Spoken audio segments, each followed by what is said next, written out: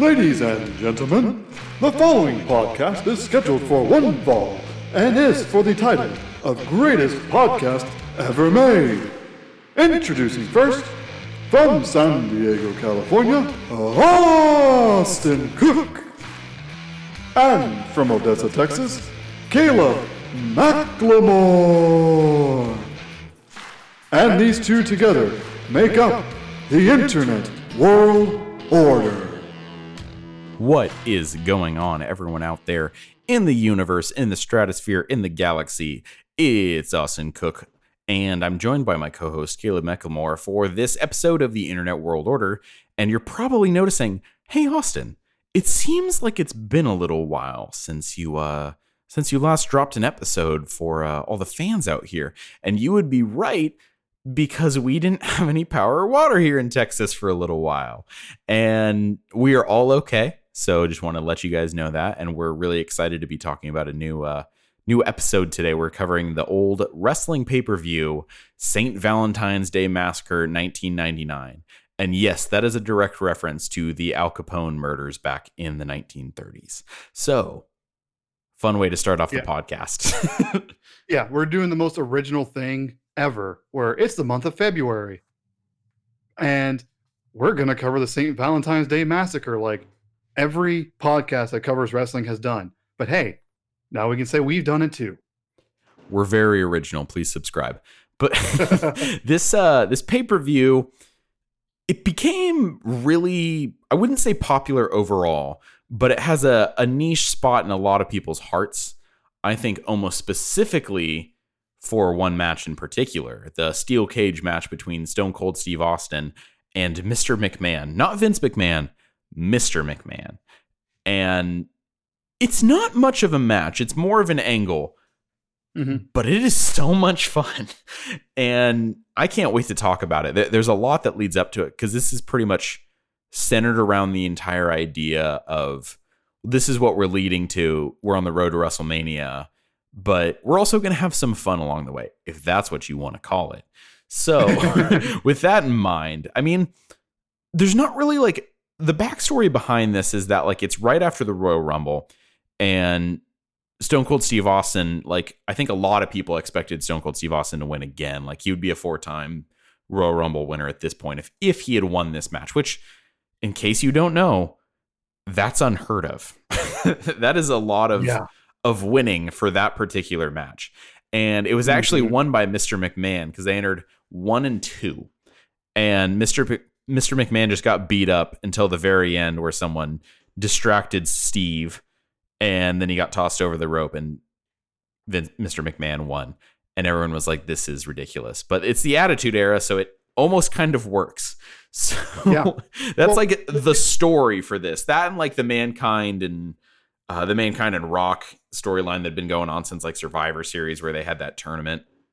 Yeah, you had a lot of stuff going on. You had, like I said, Austin and McMahon, which, and it wasn't the end of it, but this match that we're going to talk about, that it was at the end of this pay-per-view. This is when Austin could finally get his hands on McMahon in a regular, well, it's still case not a normal match, but like not in a Rumble or in a whatever, like and just to really hype it up, Vince even said he will fire any member of the corporation that interferes on the spot, which got everyone going, oh, so if Vince is not going to cheat, Austin's just going to beat the crap out of him. And boy, does he. Yeah. You're not wrong, and that's what happened. Yeah. But you had that storyline. Like I said, you have Rock and Mankind, which have been going on for a while. And then you had this like developing storyline. I mean, obviously, every match they have some storyline to justify why they're fighting each other. But the third of the big storylines happening across the, I guess you could say, company, is you have this big like faction feud between the corporation and the Ministry of Darkness. Both heels, which I thought was a very weird, like, I don't know. That's just the Attitude Era kind of thing, where it's like everything was sort of gray, which is why Stone Cold Steve Austin works so well. And I keep forgetting, I was like, oh yeah, like it feels like almost like more than half the roster would normally just be bad guys. Yeah. Yeah. And I think at a certain point, they just kind of shrugged and went, okay, if this is what the people are into, we'll just give them more of it. And Yeah. that's not the listening to your crowd is the smart thing to do. So It's as what weird they as it might wanted. be yeah, it might be weird to look back at now, but hey, I mean, as I was telling Austin before we got on, like when you listen to the pops in some of these matches, it was clearly working. Yeah, it like you had guys like Al Snow with Head, which I love Oh that no. they officially list that with Head like it's like his manager. It's just like a Yeah. mannequin head doll. So funny. That's the Attitude Era for you. But Well, that's also Goldust just from was over. ECW. Yeah, that true. But Goldust was there, and he was, I wouldn't say beloved, but he was emotionally engaged with the crowd. Oh yeah. No, it's And one of those like ooh, the crowd he loved the crowd and the crowd didn't know how to feel about him. right, they were just confused because like it's a very difficult topic to talk about without having its own episode about it. Because the thing with Goldust is that Goldust is actually pretty brilliant, and there's so many themes about what that character is that like it kind of deserves its own episode on itself. I don't know if you agree Oh, with me on absolutely. that, but No, absolutely. Goldust is one of those that like I'll tell you like as a been watching this since a kid, like he went from like just I never like hated Goldust. He just always kind of like weirded me out. And then as I got older and I understood like what was happening, mhm. like you're just saying, I came to really, really like his character because I realized like you're saying that this is a surprisingly layered character for wrestling. Right. You would think he would just be a straight up villain, but like they actually use him in a way that I think is pretty brilliant because it's like it's poking fun of the idea of what wrestling has been or like the idea of like who wrestling fans are while also being able to make fun of kind of everything going on without punching down. And I feel like Yeah, they handled Goldust in a strangely progressive way for a company that is not known for being very PC. yeah. Well, and I say relatively because there were still some things from the Attitude Era where you're like, huh, Yeah. okay. Like when he came No, out for in a sure. ball gag, I was like, wow, they're really pushing it. Like, Well, and I found out a lot of those ideas were Dustin's. right. He came up with this himself. And the reason we're talking about Goldust so much is because he's actually the first match on the card. So Yes. we've already started talking about the pay-per-view, y'all. The thing with Goldust is that his character didn't work as effectively as the eras change. Like he's perfect for the Attitude Era because he's pushing the envelope, but he's not necessarily a full-blown heel or good guy. He's just this layered kind of strange enigma of a character where you don't really need to put a label on what Goldust is. Yeah, he's like a chaotic neutral. Very much. That's a great way to put it, except for his move called Shattered Dreams where, okay. he Goldust has a move which, I mean, there are times where I was like, he should have been disqualified for that, and for the most part, they pretty much did because it's he literally just puts someone up in the tree of woe like on the ropes, and then just runs and punts them in the nuts. Yep. And it's called Shattered Dreams, and that's hilarious. Oh, That is yeah, that's the funniest thing I could possibly think to call it. And it was probably his idea too. And Vince probably laughed and cackled when he heard yeah. I it. was like, do it. Oh gosh. But he basically like he was going into this pay-per-view with a feud against Blue Dust, aka the Blue Meanie. Mhm. And Blue Dust is like, I mean, what is there to say? He's Yeah. a blue version of Goldust, and he's like imitating him in a non-flattering way, or like wanting to be like him, and Goldust is like, stop. And that's Really the good, feud. actually. Yeah. Thank you. I love Goldust, but I love Dustin Rhodes in AEW more, honestly. And Right. it's just that's just a testament to who he is as a wrestler and just as a character. I did not really think much of this match because it was kind of treated like it was just a starting match. It's like, hey, here's some weird stuff to get you kind of primed a little bit. And that, like, there's always a place for weird stuff in wrestling. So Absolutely. I personally feel like this actually kind of fits well into this pay-per-view because it's like the theme of it, like trying to be someone, trying to be like admiring and trying to be like someone, kind of perfect for the whole Valentine's Day theme of Saint Valentine's Day Massacre. But again, this is WWE at the time. I'm not going to call them their original title, just because I don't want to get Don't wanna get copyright. sued. I don't want to get a DMCA, which funny enough, that happened to Metallica. So that's a whole nother topic, but I was like, I cannot believe that happened on Twitch. That's so weird. And, I know. but again, we're getting off topic. So they had a match and Goldust kicked the tar out of Blue Dust and hit him with Shattered Dreams. And that was the end of it. And that was 3 minutes. Yep. Like I said, it as you alluded to and like explained it was just the opening match, kind of get the crowd like not like slowly warmed up to like kind of like just the cold water in the face of like, okay, we're doing this. And it did its job perfectly. Well, yeah, it was kind of like, hey, get ready. Like, this is probably going to be the most weird thing that we have on the card. So, like, everything else that comes after it shouldn't really boggle your mind that much, right? Yeah. I mean, this is also in the middle of the time when you have Undertaker crucifying people. So is Goldust fighting Blue Dust that strange? No, not at all.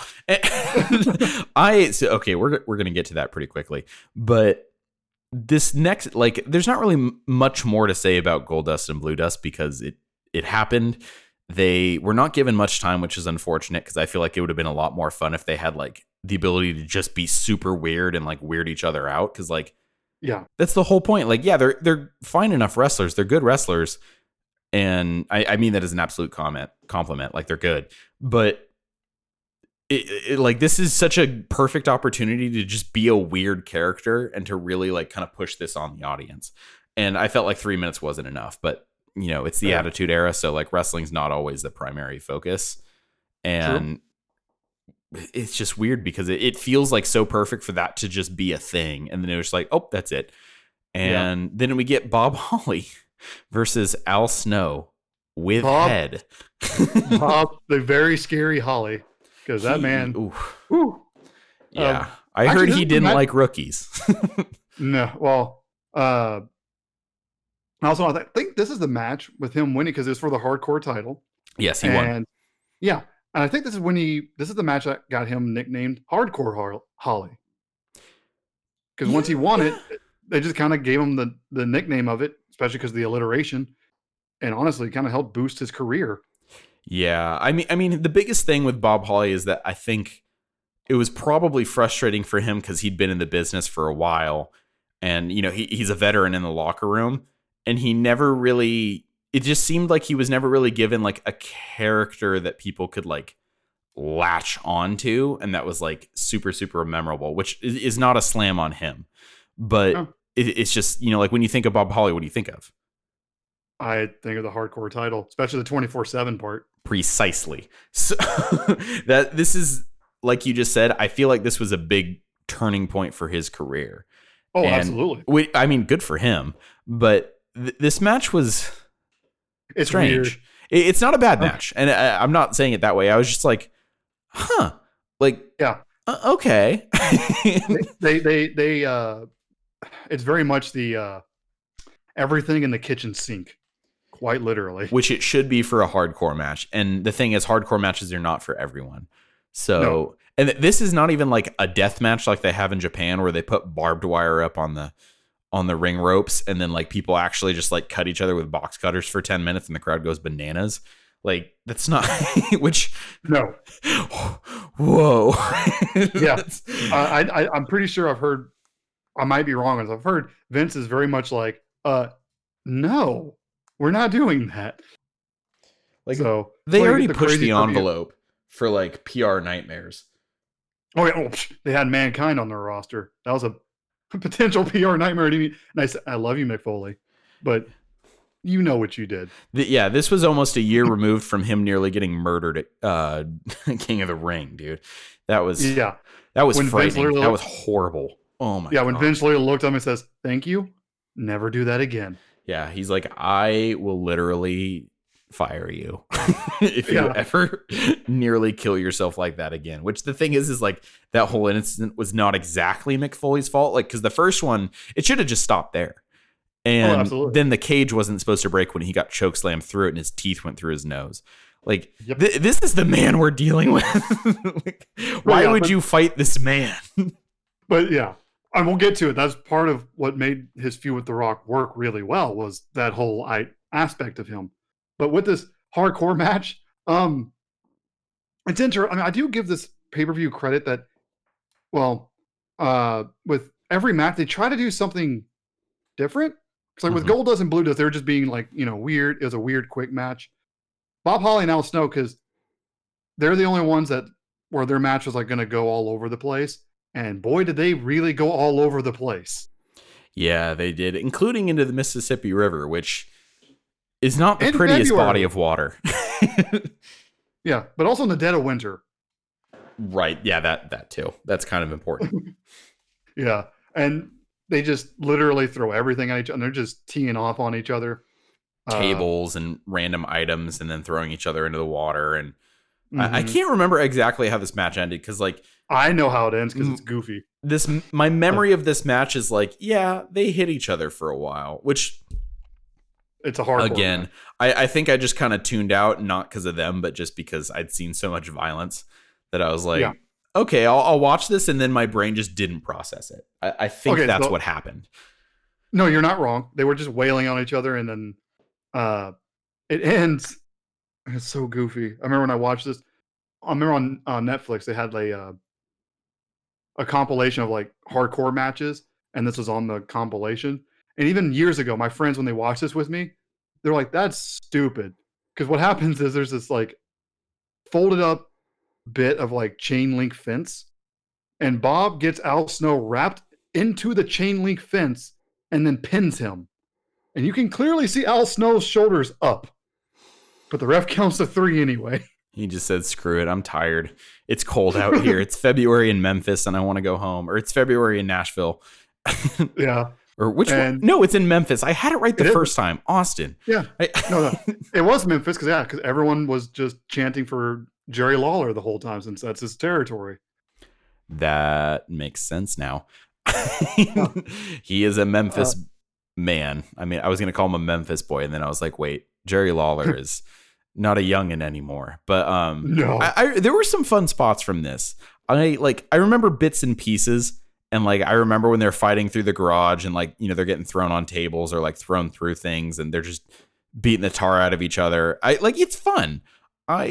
It's relatively mindless, and I think that's by design because it's hardcore. That they just go out there and pretty much just show like, hey, we're number one, we're tough. Number two, like this is how we can compete. Like this is how far we'll go. And it's always a cool like usage of that. Like, there's a lot of people like, I guess Raven, I think 2 years later, who like really got to take advantage of that at WrestleMania with Kane and all of them in that hardcore match, which went on like throughout the whole thing, which kind of funny. Yeah. But yeah, it fairly inoffensive. And I love when Al Snow would come out because it'd be like, what does everyone want? And they'd be like, head. And I was like, wow, we've come a long ways. Oh my gosh. It worked though. Cool. It was funny. Oh yeah. I mean, it is funny. And it just, I'm always surprised that they brought that over from ECW because it's exactly what it did at ECW. But the hardcore match is like, they obviously couldn't go as crazy as ECW. Obviously, they ain't going to be lighting stuff on fire and covering people in tacks. But they're going to get as close as WWE will allow, which is fine. Yeah. And it works and I love, to your point of like, I've always enjoyed when you see how they find improvised weapons and what random stuff they decide to use. Oh, it's so funny. That's the best part of all of it because like when there's a hardcore label on the match, like you're kind of just expecting like insanity. And it usually gets provided, like unless like nowadays it's a little harder because you have to do something a little bit more calculated and organized. You can't just have a Looney Tunes match. So yeah, no, literally, which is not a bad thing. I'm not making fun of it. I just like to clarify that so people aren't like, he said you guys are Looney Tunes, and I don't know why I sounded like someone from The Sopranos when I said that, but hey. Bob Holly, he called you a Looney Tune. No, I didn't. Please don't hurt me. So that match, I mean, the beginning of Hardcore Holly, I think, or at least like, I don't know when this started, but like, it's cool for him that he finally kind of became Hardcore Holly and like he gets to have that, So it serves its purpose. It's fun. It's violent. Gets you kind of primed for everything else. And then we get JEFFJARRETT and Wait, Bless his soul, Owen Hart. We miss you. This absolutely. one was really sad, but Hmm. they wrestled D'Lo Brown and Mark Henry. A young Mark Henry who was I very much very green. very green. Did not look bad, but he did look very new. Yes. And It's you know what I'm trying to get to. oh, the fact that he's sexual chocolate this time? Or Sexual the other stuff. chocolate. I want to say that was his idea because it sounds like he would come up with it himself. I mean, you saw the giant smile on his face. He I mean, loved it. He loved it. and that was not a force like, you're smiling because you don't want to get fired like you're saying. He was smiling out of the fact that he found it hilarious. Right. I mean, this is just like a year or two removed from when they had X-Pac come out in blackface. Yeah.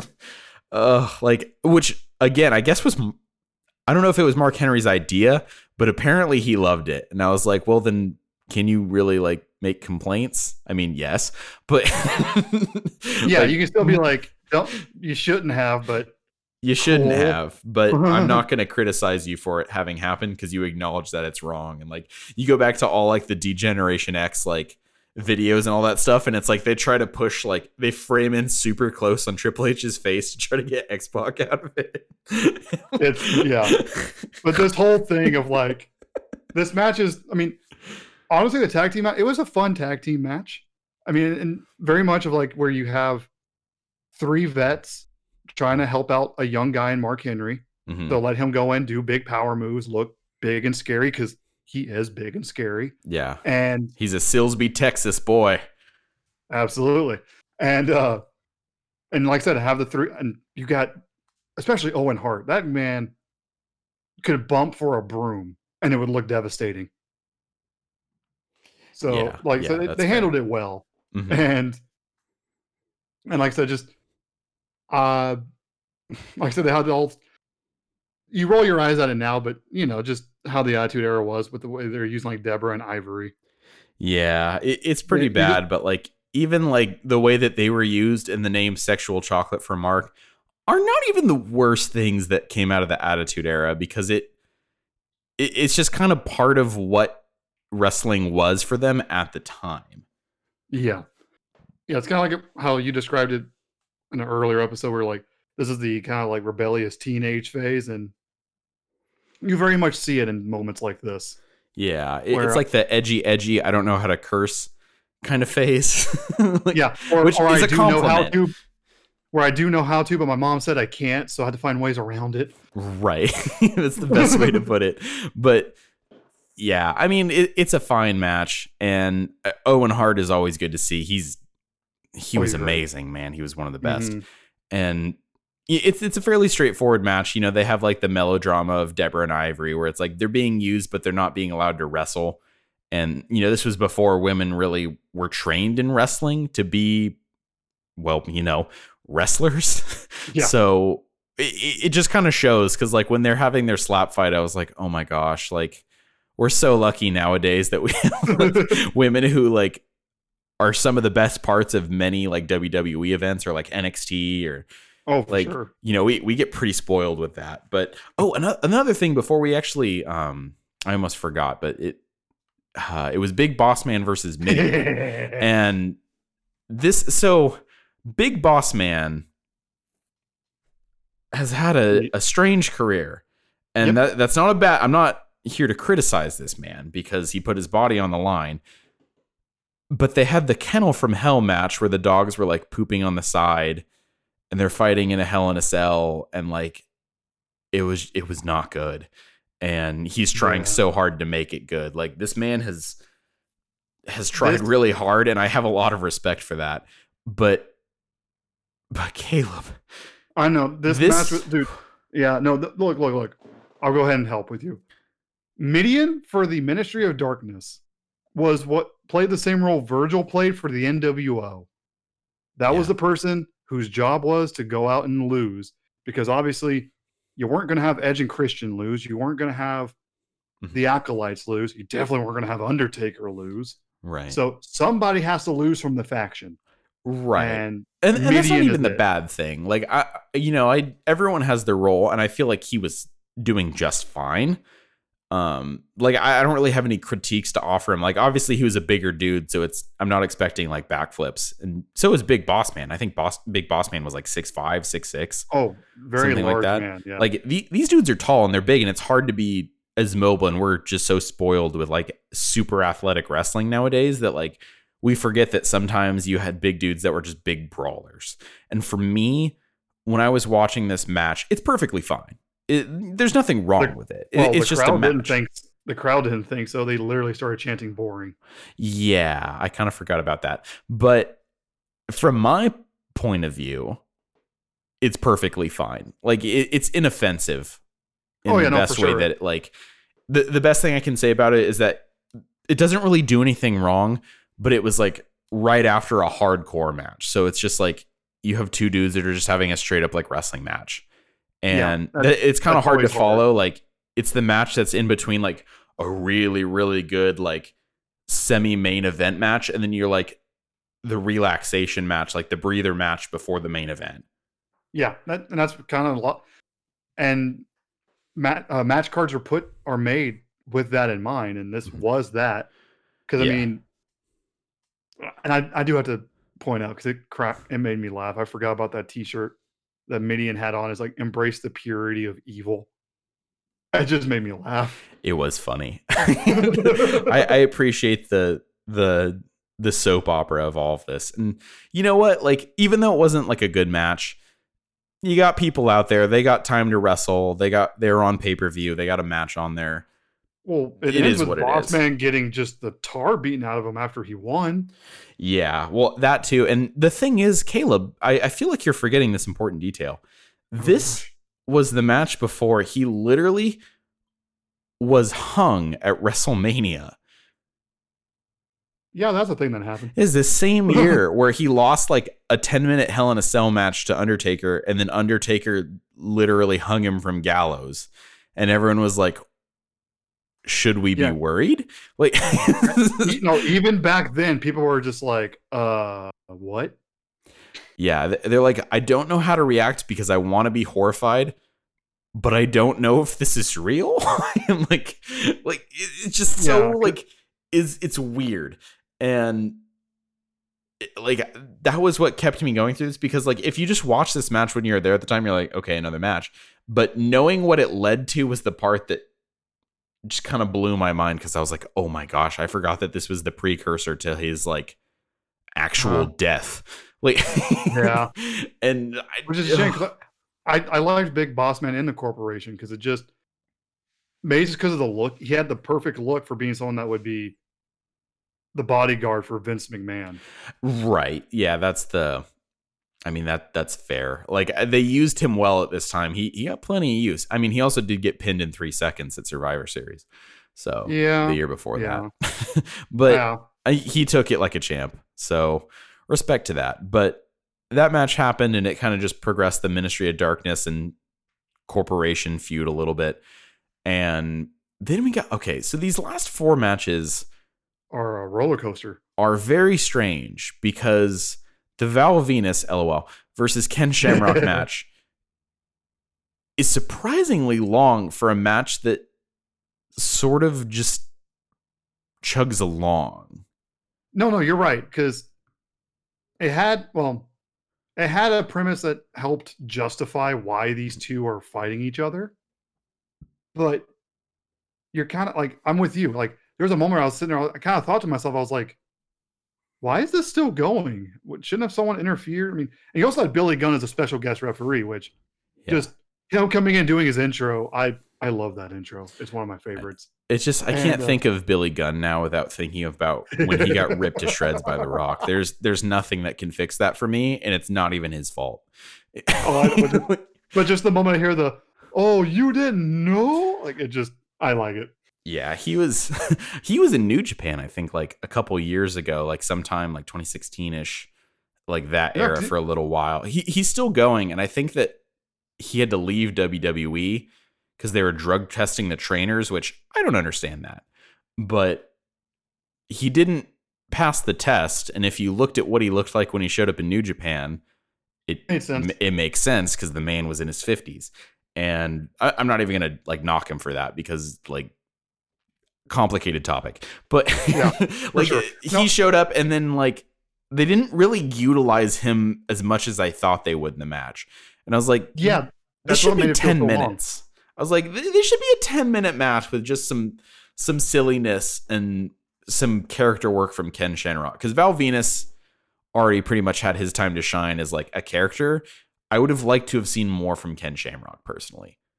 I wouldn't be. I mean, like I said, I can't remember exactly, but that could have been part of what they were trying to do with Ken, because it's like he has the look. He legit did bare knuckle brawling, so it's kind of like when Kurt Angle came in. It's like you have that resume where you're already a certified like tough guy just because of your background. Dude, get Right. some personality. Like I know. And it's all it's you not, need. it's just hard. He's never been much of a talker. I wish he'd had, as we've seen, like, I think you and I talked about like his UFC career where it's like, you could sell a fight because he was a good fighter, but it helps to have good speaking skills. Speaking skills. Wow, Austin. It helps to have good speaking skills. I'm leaving that in because if you look at what Conor McGregor has done, like a lot of people might say, oh, he's the best fighter ever. I disagree with you, but he is the best marketing fighter I have ever seen in my life. Oh, And he can convince you to tune into any fight. He could be fighting his own shadow. he could be fighting an And apple and I'd watch. yeah, That's how good he is at just selling matches. And Ken Shamrock was more of just a fighter. And it was just weird because like this match was like about his sister dating Val Venus and him trying to be like a good older brother. Like, yeah, but then it shifted where because at first you're like, oh, Ken's the good guy because he's just like, it's an older brother looking out for his sister, which anybody can get behind that. But then the way they were acting is like, oh, is Ken the villain? Because he turned into like from protecting his sister to being like the overbearing brother, being like, no, you do what I say, mm-hmm. and And you're just like, what is happening? that's a great question. But I think this match, it didn't fully work for me on that level. I mean, and that's not, it's just a match where it's like, I forgot that it was for the Intercontinental Championship, actually. This was Val Venus winning that. But at a certain point, I was like, I feel like this should have ended a little while ago with more like Yes. crucial things happening. And because they looked good enough, like Val Venus and Ken Shamrock were doing a good job. And I just don't know what wasn't working for me. I feel like it was just maybe the pacing of the match because they're two bigger dudes who I don't think are built for like these long banger matches. Like, Yeah. Well, at least we're not without like not without some kind of stipulation.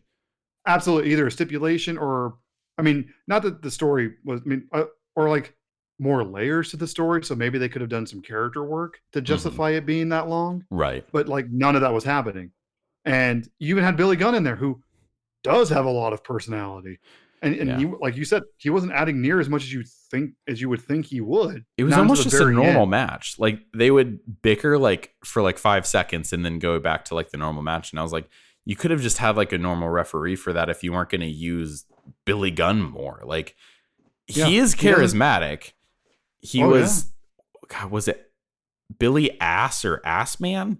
Oh yeah. I don't He's like. Mr. I I don't know. I hope that doesn't get us an explicit label. But like, you never know. The FCC won't let us be. And But no, but you're right. 'Cause, like Billy Gunn he doesn't factor in until like when he kind of screws over Ken Mhm. by doing that, like, oh, my shoulder hurts. Sorry, I can't do the third count. But like that's not till towards the end. And of course, after Val wins, Mhm. Billy starts to beat up on him, which is like, okay, why weren't you doing that sooner? You're the ref. You can call it whenever you want. It's weird. I was confused by that because I was like, I feel like, and it's a weird dynamic because you have Ken Shamrock, who's the better wrestler, and then you have Val Venus, who's the better character, and neither were quite utilized to their strengths as much as they should have been. Yeah. Like, That's I mean, that's all I have to say about this match. They did their best, but I don't think it fully worked on that level for me. that I can agree to that. I mean, and like I said, I think it's a situation of if it's about maybe at the most 5, but at least 2 or 3 minutes shorter, Yeah. up to 5 minutes shorter, would have been just fine because then Val could have just hammed it up as a villain, Mhm. Ken could have just beaten the crap out of him, and everyone would have gone home happy. Yeah. That would have been nice, but I mean, it It is is what what it it is. is. You do your Mhm. best, and not everything's gonna work. We say that as Yeah. artists. So, And especially when you're doing things live, when you Mhm. can't stop and do it again. Yeah, So that's so hard. Like thinking about that, like that is insanely hard to try and get everything exactly right while you have no do overs. exactly. So, but I do want to get to the next match because Yes. we have two members of the corporation. Keep forgetting Kane was a part of it, but I guess that made sense because Vince wanted a way to counter Taker. Mhm. And so you have China and Kane Oh, versus poor China. DX. I know, which is Triple H and X Pac. Mhm. And I was telling Austin before we recorded, I got reminded why Kane scared me as a child. Kane is one of the best parts of this match, and it was what, a year after he debuted, 2 years after he debuted, Something two. like I that. think it was two, and he just consistently looked like a force to be reckoned with through all of this. Like, I mean, this was before Triple H became the Triple H that we know and love, but he just was destroying them. Oh And yeah, well, and the crazy thing about the match too is that like he was really like he was this big monster, but China actually worked really well with him. right? Like I I was thought it because thinking, she is an athlete, dude. Like she is an absolute athlete. And bless her heart, we aren't, rest in peace, but hmm she, man, oh man, like she was in the shape of her life, oh and yeah, she did not look small compared to Kane. And that's a which is total crazy. compliment because she was the fittest you could have probably imagined being. Like, I wish I could be that fit. And she just Right? pulled it off. And the interesting thing about like how China was portrayed, again, I have mixed feelings about it. But I there was a respect and a desire to use her to her full potential throughout her time with the company that comes across to me. They knew what they had and they didn't exactly waste her. Right. So when I'm watching the matches, I'm like, there's this respect where they would treat her, and I think they've even said it, like they'd have Jerry Lawler, which of course they'd use Jerry Lawler to do it. But they'd have him be like, "You want to be treated like a man, you're gonna get treated like a man." Yeah. It's just so like they would put her out there, and she was completely confident in her role. She would wrestle all these other big dudes who, and she would she would keep up with them, and it just shocked a lot of people because, like, again, we were talking earlier about how women weren't really used that much, but China was absolutely an exception to the rule. She more than held her own. And especially because you just had a built-in storyline where her and Triple H had broken up. I think for real as well, right? I think it might have been a little while after this. Okay, well then kayfabe wise, they had just broken up, and Mhm. Triple H was playing the heelish, like, oh well, maybe if you weren't such a heartless, sob and blah blah blah, doing all the things to get you to boo him. And X Pac, of course, was being obnoxious because he's really good at that, like in a complimentary way. He's really good at that. Right. and and I forgot the whole gimmick of Vince being like, because like you said, Kane's a force of nature. So it's like, why would Kane work with the corporation? Because Vince was threatening to basically have him committed if he didn't do Yeah. what he said. And he's like, fine. So he put him in there. And it's just so funny because it's like China and Kane, who are like absolute beasts. Like, I wouldn't fight either of them, especially not in their prime, like when Oh they're yeah, here. And then you had Triple H and X Pac. Not making yeah, fun of him. It's just X Pac is not a big person. You had everyone who was like between 6'3" to 7 foot, and then X Pac, who is closer to our size. oh yeah. And And I he just did fine. It's just so funny. because he's a phenomenal worker. He can bump really well, and that's Mhm. what he was there for. And yeah, it was just crazy too. Because every time, like you said, Kane would come in and he even would tell China like, "Hey, stay there. I'll take care." And just go beat the tar out of both of them. Mhm. And then they would like do a move to him. He'd get back up, immediately raise back up. They would do another move to him. He immediately raised back up. I'm just like, Oh, this is scary, and I'm a grown man. Kane deserved more world titles. What am I saying? Kane deserved more world titles than he got. Meow now brown cow. Okay. He deserved way more titles than he got. And but it also shows like how much respect they just had for him at the time and how much they were willing to utilize him and just trust on him, because the thing with Kane is I can't think of many instances where Kane like legitimately hurt somebody. I might be wrong, but Sure, there's been an accident here or there, but I don't think I've ever heard of him doing anything serious. But the other thing is, of course, they're going to respect the guy. He survived being Isaac Yankem. right, and fake Diesel. Let's not ignore this. So, like he survived 2 terrible gimmicks, so it's like he earned what he was getting. Right. I think that they're like, okay, well, plus he's 7 feet tall. It's like, are you not going to use him? Like, especially once Diesel legit left, it's like you need another 7-foot monster. So like perfect. Kane. But exactly, and China did get her licks in too. Of course, had that big moment where she got to beat up on Triple H, and like I said, it was just. But who was the good guy here? Like, let's talk about this. That's because Attitude Era, and yeah, go ahead. When they had him, when they had Triple H come out, and he's just like, it's borderline misogynist, which is the point. Like, it's not like it was just like, these are our heroes, worship them. It's just like he was calling her all these kinds of names and all sorts of names, which like you don't call people that like, you just don't call people. And the crowd was going nuts for it. And I was like, I'm so confused. I'm so like, who's what here? Are we cheering for the bad guys, or is the corporation the good guys while also being the bad guys because they're holding back Stone Cold Steve Austin? I don't know. Yeah, and that honestly is the Attitude Era, and that's not an insult. That's just what it was. Right. And it's the product of its time. Yeah, and well, the other thing too is I think the way it worked is people hated Vince, and by design, because, geez, that man is a heat magnet when he's in character, and in real life at that time. Yeah, and but it's a situation of like the corporation. Same with like the ministry of like they had gotten both factions had gotten so big that like you could boo one part of it while cheering another part of it, which is weird. But that's the only way I can justify it, because like people would cheer for China while still booing Vince. Right. It's complicated, but handled in a way that I think they kind of told us they would, because like if I remember correctly, Vince like did this whole promo where he's like, where WWE has an attitude now, and he's like, where everything is not necessarily black and white, but a little gray, and it makes sense, but also it just confuses the hell out of me. No, whenever I watch. I will say, like with China and Kane of the corporation, they're the 2 sympathetic ones. Like I said, Kane literally is blackmailed into being part of the corporation, and China's just Vince is like, hey, DX kicked you to the curb. I can make your career skyrocket. So she's kind of doing like a deal with the devil sort of thing.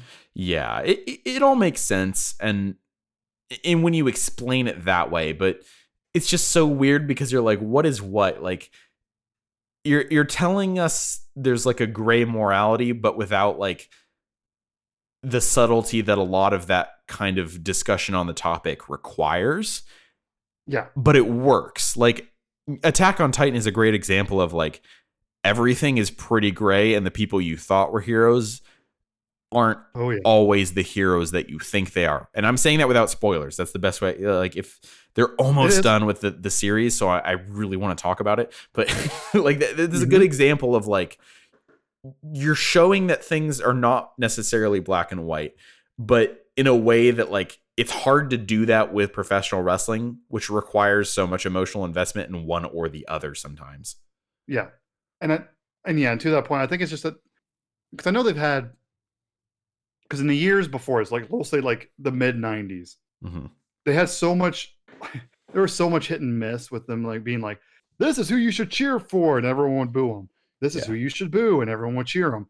So I almost feel like it was also Vince just throwing his hands in the air going, fine, we're just going to have them play characters, and you're going to either like them or you don't. Yeah. whatever. And it worked. To his credit, that actually was the right call. So Yeah. I actually had fun with this match. It's always fun to watch Kane. Kane kind of underrated for me because when he is utilized well, it is a joy to watch. And Oh yeah. poor China. We really do miss China, and I think Same. we should at some point talk about what, her legacy should be in like Hall of Fame. Again, we'll talk about that. Yeah. It's too much to talk about now. And Yeah. with her and all that, like it was cool to see them get the win. Oh yeah. It was cool, but like at the same time, again, I was just like, oh, dude, I don't know who to root for. This is so weird. Exactly. Because Like, you're like, they won, yay, but doesn't that mean Vince wins? right? Like Vince wins, and like DX is kind of like they're kind of heelish, but also people are cheering for them, and like my brain is just like, boom, Yeah. like making a little boom noise. Yeah, you get the blue screen 404 error. Right. You don't get the joy of context in this. And it's kind of fine because wrestling's just fun to watch. And that's just like my only gripe with like this entire structure is that like what do? Yeah. No, it's true. And but this is one of my favorite parts of this entire pay-per-view. And it's Mankind versus The Rock, who I love it so much. I did not like the match from a technical standpoint, but that's not the point. And I was a little worried going into this match because I saw it was a last man standing match between Mankind and The Rock. I know. I had that thought too. Which, number one, does not indicate technical ability. Both men have openly stated that, and that's fine because that's not always what makes something good. But it's not going to be a technical match. We've already had a hardcore match, so I was worried that it was kind of going to devolve into the whole violence thing, and I was just going to become numb to it. And then The Rock started talking. And that, for me, made this match so much more memorable than I originally thought it was going to be. Because The Rock has so much charisma just pouring out of his face that it's hard not to be invested. And part of me feels like it would have been more impactful for the live audience, especially if he had actually gotten a live mic and then talked into that. But he beat up Mankind for a little bit and like clubbed him and clobbered him. I don't even remember a lot of the moves. I just remember he sat down at the announcer's table and just started talking smack and talking about how like Mankind was something that got chewed up, spit out, and then pooped out through like his mom or something. Something way funnier than what I just said. But I was like, oh my gosh, I'm so invested now. Like I love when villains do this, and The Rock is the best at it. I was invested from that point forward, and he just kept doing it. Like he would just continuously talk smack. And I think did he get a mic at any point after that? I can't remember. I don't remember off the top of my head right now. But I do like, I mean, geez, just because they showed that thing from like Sunday Night Heat, which I'm now remembering because when they talked about it so much, that Sunday Night Heat was basically like what the pre-show is now. Yeah. So for people that say like the pre-show is this new thing, it's like, no, they've done it for decades. Calm yourself. But when they showed the Mankind trying to do like almost like a Rocky type thing with like Bob Backlund and the Iron Sheik, and The Rock just comes in, just like clobbers his leg, and like they're about to get involved. Like, hey, you two stand down, old man. You two. And it's just like The Rock does what he wants. And I was like, I love you. I have my feelings about certain parts of The Rock's character and how like some of his matches, but I have infinite respect for the man because of what he's managed to accomplish and just the pure charisma. If anything, the pure charisma that he elicits off of very little. And it makes complete sense to me that he's been a main event person for as long as he has. And watching, because he's had a long career facing Mick Foley. Like he and Mick Foley had some great stuff together. But it started with the Survivor Series match where Rock turned heel, became a villain, and like turned on him. And Mankind was like, I think they're talking about like him getting a haircut and how he like tried to like put on the suit and become a company man, which is funny because I actually was wondering why he was wearing a suit. So it makes sense now. So when I was watching that, and they had that last man standing match where they knocked out Mick Foley, or not last man standing, an I Quit match, and they knocked him out, and then they played a recording of him saying I quit from like when he was announcing the match, and they like heavily edited it. And I have that image of like The Rock like standing over him and then like shoving the mic into his face while he's laying down unconscious and then playing that. It's just, it's so wild. And then the match with where Stone Cold interfered and the loudest pop ever. oh my gosh, it shook my house and I was watching it from home. So Yeah. that like just shows how absolutely to the moon popular he was at the time. So we're looking at this match. It goes to a draw because Mankind is currently the champion. And Yes. it runs to a draw because neither of them can win. They just beat the tar out of each other. The Rock talks smack like The Rock does, which is always a treat. And Oh, then it's just like it kind of ends in a draw. And they just, they put on a clinic of just beating the tar out of each other. But it was memorable specifically because The Rock was just so good at what he does that he was able to elevate something that could have been kind of a mind number. And then it became great. He took what would have been like a normal match between like two big storyline matches, and they made it stand out. And I can respect that. Yeah. I mean, last man standing matches kind of have me personally, I prefer an I quit match because it has that air of this could end at any moment. Mm-hmm. Whereas, I mean, especially if you do when Cena looked like he was about to murder JBL, so you just start screaming, I quit to just make the match end. And, that's a gnarly match. Yeah. But last man standing match runs into an issue of like Iron Man matches run into where you're just like, okay, I'll tune in like 20 minutes. But to your point of The Rock made it, and Mankind did too, because obviously it takes two. You need both sides doing well. And just like you said, The Rock peppered it in with insults and just snide remarks. Right, and, just being The Rock and utilizing his strengths to the best of his ability, and I appreciate that. Yeah, if anyone today, because like I said, it's one of those things that starts to make me feel old when people forget The Rock's like wrestling career, and it's just like, if you're wondering why he's such a big deal in Hollywood now, go watch a match like this, and you'll know why he was able to just transition into acting and becoming a big Hollywood star. He just had literally more charisma. I think he had a promo about this once. I can't remember who he was making fun of, but he has more charisma in his pinky than people do in their entire bodies. He's not entirely wrong. It's not an inaccurate statement. Like, there's a reason he is chosen so much to be like, I mean, they called him franchise Viagra for a long time because of like, the Fast and the Furious and all these other movie franchises that he essentially just injected life into. Because when you see The Rock, like a lot of people are like, well, I'm probably going to watch that because I love watching The Rock. Yeah. This is a great example of just exactly where he was coming from. Because this was when he was starting to really, really come into his own. Oh yeah, absolutely. And just Mankind is just such a good, I mean, they always bill him as the man who can't feel pain. Because he just always no matter what you do to him, he gets back up. And it's borderline disturbing sometimes. Yeah. It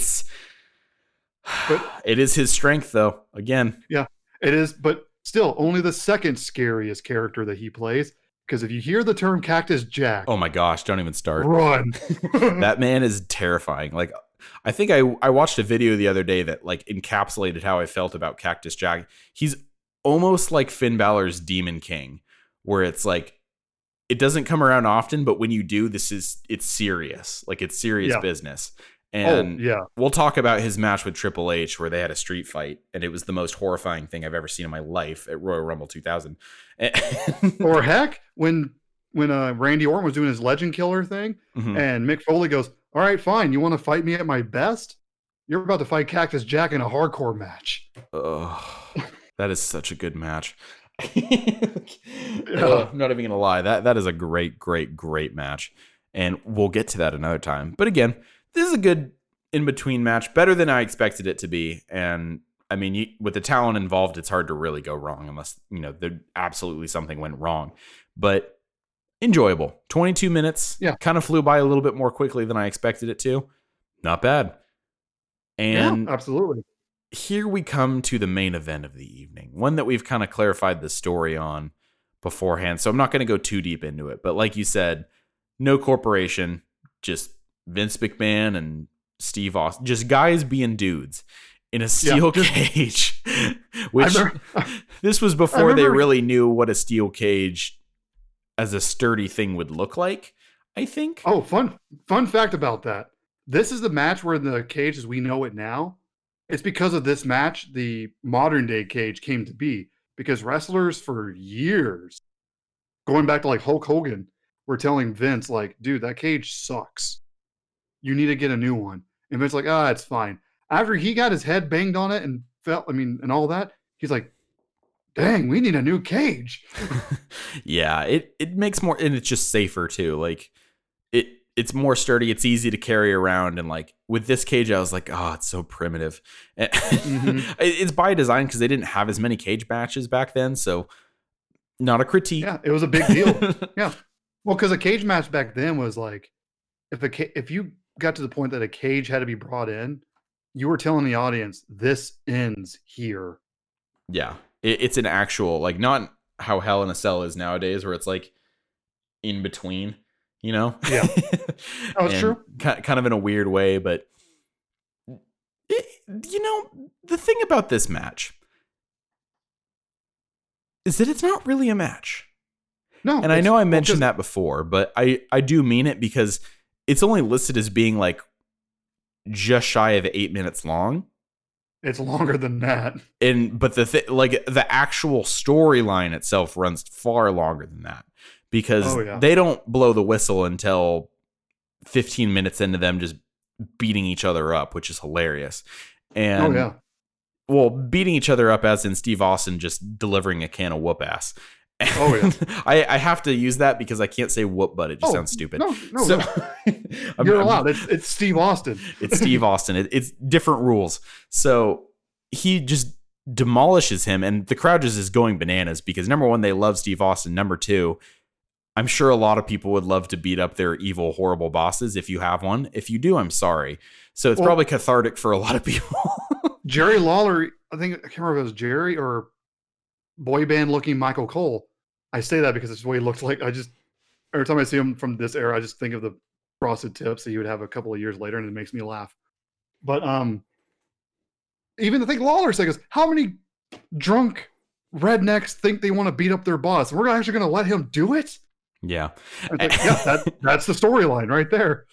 And it sold, and it made him, obviously, like, Steve Austin was never the best technical wrestler, but he is one of the single best brawlers in WWE history, in my opinion. Oh, yeah. He perfectly captured the attitude that was required of that style of wrestling. And it was so good that, like, his character and his story work and his mic work, oh my gosh, were top tier for a reason. And I just, it was so much fun to watch. Like, at a certain point, like, you kind of just lose track of time because it's just like him punching and like putting Mr. McMahon through tables and just destroying him to the point that he had to be carried out on a stretcher with a neck brace. I love the neck brace touch. It's so fun. I know. They did it to The Rock previously before that, and I was like, oh man, they really needed those neck braces. Oh yeah. I remember because there's an old episode of Austin's podcast, he actually talked about this match. Mm-hmm. And like he put it on silent, obviously, and like he commented on it as things were happening. He actually noted that when Vince came out looking just jacked to the gills, like Austin, like while he was standing there, he was just like, that SOB's buffer than I am. Which he was. And that says a lot because Steve Austin was not a small man. It's just Vince McMahon is just built different. For better or worse, Vince McMahon is built different. And he's buffer in his 70s than most people I have ever met in the entire course of their life. That says a lot because Vince McMahon is a tank. This is a man who got into a workout contest with Mark Henry, and it like ended in a draw. I cannot imagine. And I think it was Mark Henry's talking about that. And he was like, dude, I'm tired. I want to go home, but I couldn't stop because he's my boss. And he was like forced to work out for like another hour or two because Vince is like, come on, Mark, like work out with me. And it's like, whose CEO looks like? I can't imagine anyone except for maybe Triple H as the CEO of WWE, simply because they're just Like, You have look to at be the way they're and built, bro. Like, I know, but the other thing about this match, and Austin, and remember when Austin interviewed Vince, they talked about this. There's that moment they're on the side of the cage, mm-hmm. and they start hitting each other. And of course, it's a common spot we see nowadays when there's a cage, especially a Hell in a Cell. Yeah. But back then, it wasn't that often. Where Vince gets hit, and he falls back onto the announcer's table. The announcer's table does break, but fun fact, he actually hit the edge of it, square on his spine. Yeah, it looked bad. Yeah. I think that was a lot of people said that's the spot where Vince was like, we need new cages. Yeah. And, well, yeah, he was like, okay, I'm not going to make you guys do this. Like, and I always love when you see him just this crazy stuff happening to him, because you're just like, Vince literally is the kind of boss where someone's like, what? Because it's not like you would do that. Vince is like, yes, I would. yeah. And well, the thing with Vince is that like not many bosses would be willing to do something like that, Oh, yeah. I mean, the fact that he actually was willing to pull the trigger on being in a match, though apparently he always wanted to be as a kid, and his dad just said no. So yeah. For him, this is a big deal for him. Is probably why Vince McMahon will never die. Yep. He will just live forever, just sucking the muscles out of every future wrestler like a muscle vampire, just growing younger with age. I can 100% believe that. But oh gosh, this is not a technical match. This is a literal fight that avoids the pitfalls of all the other matches before it, where it just becomes like knockdown, drag out violence, simply because it's almost entirely one-sided. and it's super cathartic, because at this point for months, Vince has been terrorizing Stone Cold. Like we said earlier, like you mentioned earlier, Austin, like he screwed over Austin at the Rumble. He screwed over Austin. Like literally, there was a match. This happened, I think, a year ago, where Vince literally had Austin fight Kane and Undertaker at the same time. To be like, surely those two guys will kill him. And they almost did, from my recollection. Yeah. So like, Vince has been making Stone Cold's life just hell.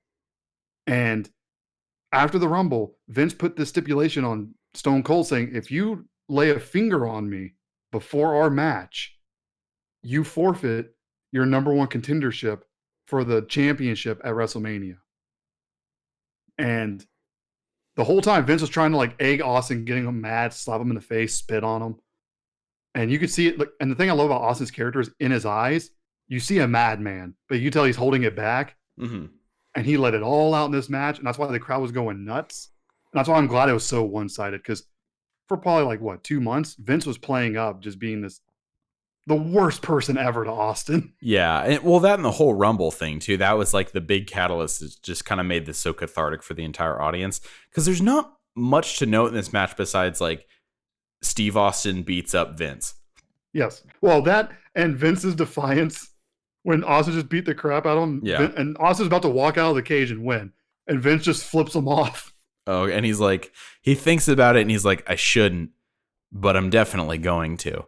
Oh, no. I loved it too. He looked around the crowd going, did he just flip me off? Like, are you seeing this? Are you? And then he just jumps back in and just proceeds to beat the tar out of him. And then the moment that I kind of want to finish this match on, you know exactly what I'm going to go to. First of all, not a bad debut. No. I actually think that it was done quite well, but I do think it's hilarious that, in my opinion, I think they should have just been like, who is this? What is he doing here? This absolute beast, this absolute madman. But instead we got, oh no, it's Paul White. Yeah. For many of you who don't know, is Big Show, who Big Show has had quite a career. I know a lot of people joke about him being, he turns more than a dreidel, I think is what someone told me, is like he turns good and bad more than like a spinning top, which pretty close to accurate. But he debuted and he just started beating the crap out of Austin, which you didn't see a whole lot. Like they're going back and forth and he was throwing him around. And this match ended, like, we all knew that Austin was probably going to pull off the victory, but this was a little twist where you're like, oh, wait, like, It what's gave you going that to moment happen of here? maybe. Yeah. And Paul White, Big Show, throws him so hard into the fence that Steve catches onto it. The gate swings open, and then he just drops to the floor and wins.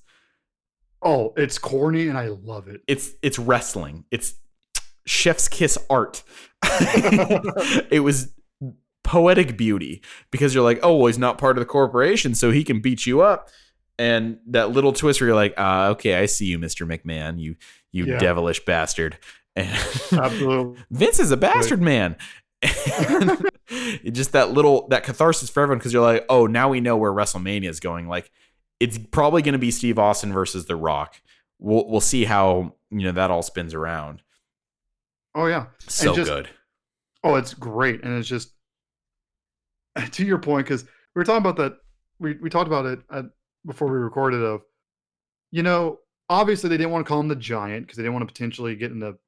If you think the music industry is petty, different wrestling companies can be equally as petty when it comes to using names. So they're more openly petty. The thing about a lot of other industries is that they're petty on a legal level. Yeah, but so they probably didn't want to just call him the Giant, even though I doubt you can trademark the word Giant, but they didn't want to risk it. Right. So, and of course, they definitely don't want to acknowledge WCW. Well, I think that was it. I think that was the only reason, is they wanted him to start off like with a fresh slate, like a clean slate for him to start on. And I get which that. Is fine. No, and that's fantastic. But like we were saying, they should have just like you were saying, have him be like, who is this massive individual? Look how he dwarfs. Look how Steve Austin just is dwarfed compared to him. Like, there's so many other ways to allude that he's a giant without calling him that.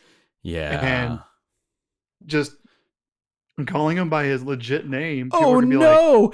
It's Paul. Yeah. No offense to all you Pauls out there. I have many Paul friends. Same. It's just so funny because he's like 7 feet tall and they're like, it's Paul. And yeah. It reminds me of like that. I remember that Family Guy joke when it's just like you see this like giant person, his name is Keith, and they're like, oh, like Keith Lee. Yeah. Where they have like a super normal name.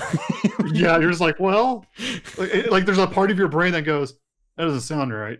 And but it's just like I said, it's weird too, because like for instance, like when Kane debuted, they didn't obviously, well, of course they called him Kane, but they're like, look at the size of him. He's as tall as Undertaker, and blah. And they could have done that with Big Show. They could have just had him been like, look how gigantic he is compared to Austin and McMahon. But that little note aside, I agree with you. They handled his debut perfectly, because one, someone the size of Undertaker coming out from under the ring is terrifying. Right. Or size of Big Show, sorry. But like someone like a 7-footer coming just out of the ring, you're just like, oh God. And it's hilarious.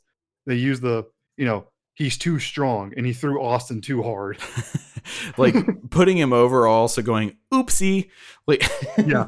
And Vince's face. I will always tell people, McMahon's may not be good wrestlers, because Linda's never fought. But the three that have fought, and Stephanie, Shane, and Vince, they're not good wrestlers. But man, can they sell and make you look like $1 million. Because Vince is like, yeah. I was like, because Vince's like face of just despair at the feet of Big Show is amazing. That is probably my favorite part of the whole pay-per-view. It's just his look of distraught, like all hope is lost because Steve Austin won. Yeah. It was me, Austin. It was me all along. Soon. It was that same year. And, oh, what a wild ride. I know a lot of people have probably covered this on their podcast.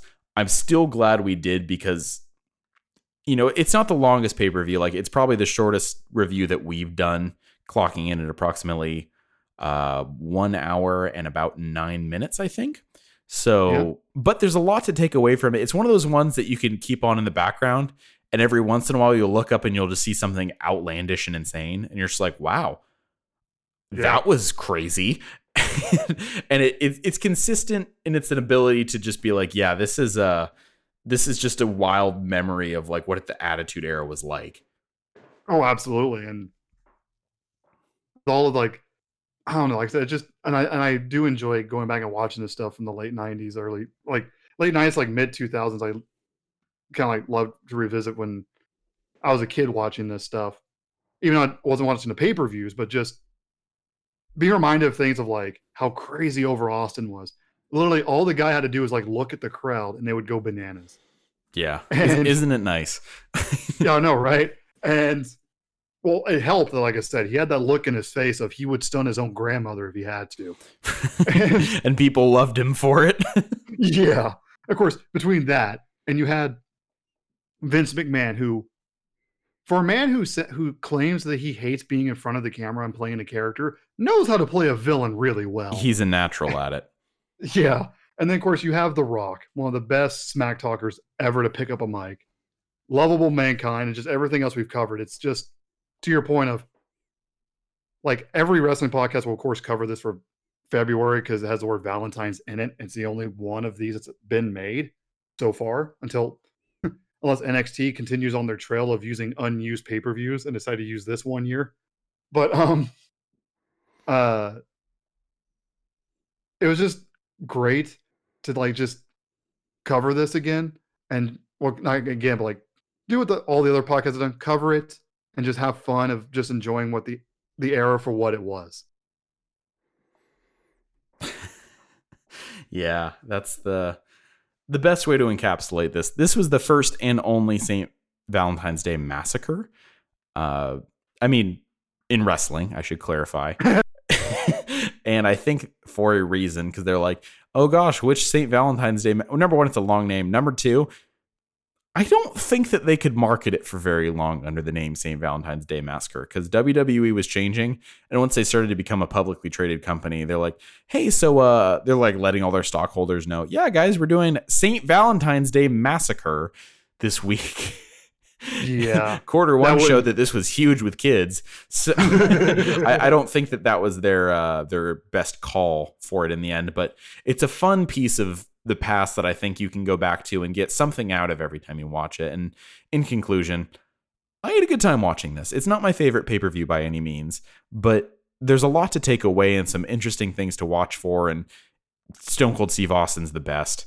The man simply does not miss when it comes to the character that he portrayed on TV. And I have a lot of respect for that. I mean, if you're interested in watching this, it's worth a watch. I wouldn't go out of your way and put it on the top of your list like, I need to watch this right now. But every Valentine's Day or around that time this month, which is why we did it in February, it's fun. It's worth a watch. And if you haven't seen it yet, why not? That's what I have to say. Yeah, and especially because on the network, they have the whole thing where they chronicle like the feud between Vince and Stone Cold.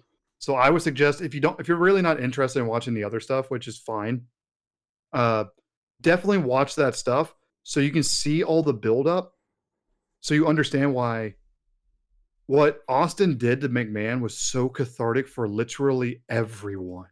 Mm-hmm. But you need to see the buildup to understand like, this was not a slow burn because obviously this all happened within like a year and a half. Well, that is a slow burn, but like, I'm just saying, like, just look that up so that way you can understand. Like, I would say the last 3 matches with the Corporation and DX, Mankind, Rock, Stone Cold, and McMahon, I'd say watch those 3 for sure. Mm-hmm. But if you're going to watch one, watch Steve Austin and McMahon and watch some of the build up to it beforehand so you understand why, even though it's not good from a technical standpoint, it's phenomenal from a storytelling standpoint. Absolutely. The video packages, which WWE is insanely good at video packages and like video hype. I can't think of any that I didn't particularly like because most of them are so good. So take advantage of that, especially if you have the network, which, by the way, for any of you who don't know, especially if you're one of our American fans, the WWE network is moving over to Peacock. So keep an eye out for that. I think it should automatically switch you over. It's the same per month. I think it's $9.99 a month. Plus you get all that stuff on Peacock, which they have some pretty interesting movies on there. A lot of Universal movies and like, you know, a good mix. So you get the movies and then you also get everything that comes with the WWE network. I am not paid by Peacock to say that. I'm literally just throwing it out there as a personal opinion. So, and also it's just a good FYI. So in case you're like, wait, I thought I paid for WWE. What's all this other stuff? Well, now you know. Yeah, I know it's been in the news, but I'm just doing my part to, make sure you know that. If you're outside of the US, nothing's going to change. So keep that in mind. But either way, we are everywhere, guys. We are on Apple Podcasts. We are on Spotify. We are on Breaker. We are everywhere. You cannot hide from us. Please keep reaching out to us. Let us know what you want to hear on the podcast next. If you have any ideas that maybe you want to cover or something that we missed, please let us know. We always love talking to you guys about these things. But once again, I'm Austin Cook. And I am Caleb McLemore. We are the Internet World Order, and we will see you guys soon. See you guys.